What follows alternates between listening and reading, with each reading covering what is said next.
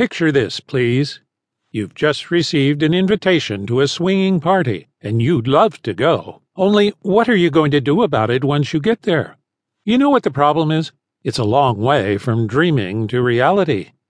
What's the point of going and feeling more frustrated than ever? Suddenly you realize that you are no longer the same person you used to be. You have learned techniques to make things happen. How could you have forgotten? So deeply ingrained are habit patterns that it may take you a while to remember you are no longer unable to cope with simple desires.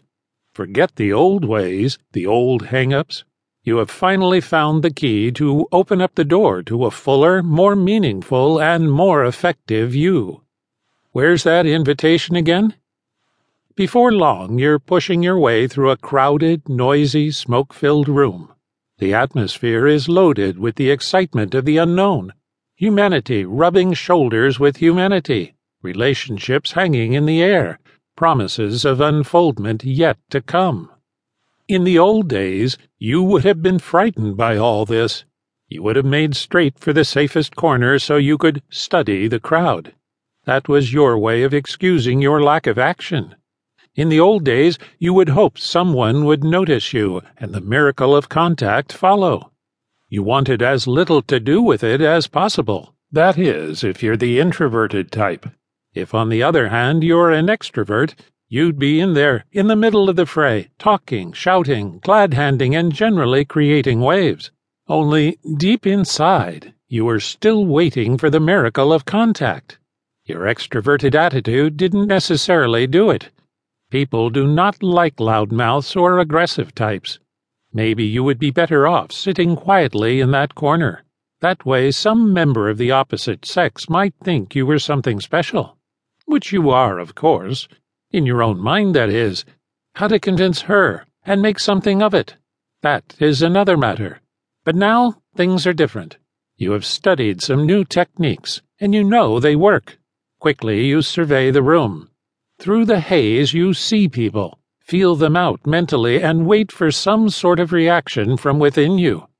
Over there, that pretty girl. Or if you who read this are a pretty girl yourself, or even a not-so-pretty girl, that interesting-looking guy. Competition does not worry about you. What do they know? They probably never heard of your secret weapon, those new techniques you have just learned to master. Something within you clicks now. There is another person across the room and you'd like a contact. It feels exciting. You find a comfortable spot where you can see the person of your choice while at the same time being reasonably free from interlopers or casual conversationalists. Close your eyes for a moment. Visualize the desired stranger's face or appearance as far as you can tell from the distance. Hold it firmly for about 2 seconds or so. Then dissolve this image within your mind into the next scene. You see the stranger look at you. You look back and the two of you hook eyes. Quietly go over this suggested scene a few times in your mind. Then open your eyes quickly. Stare in the direction of your quarry.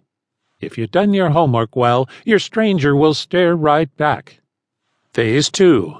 Keep up the contact no matter who walks in between the two of you.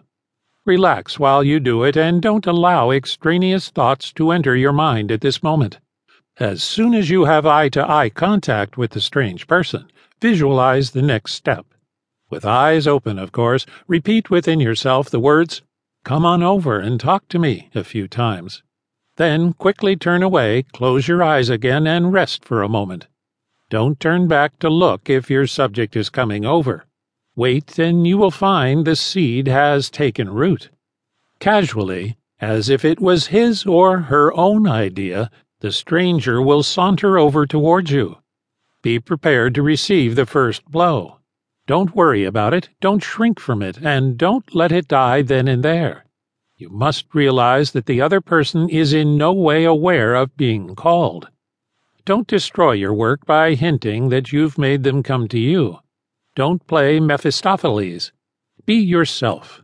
The stranger will smile at you, or in some other way indicate that a contact is now in order.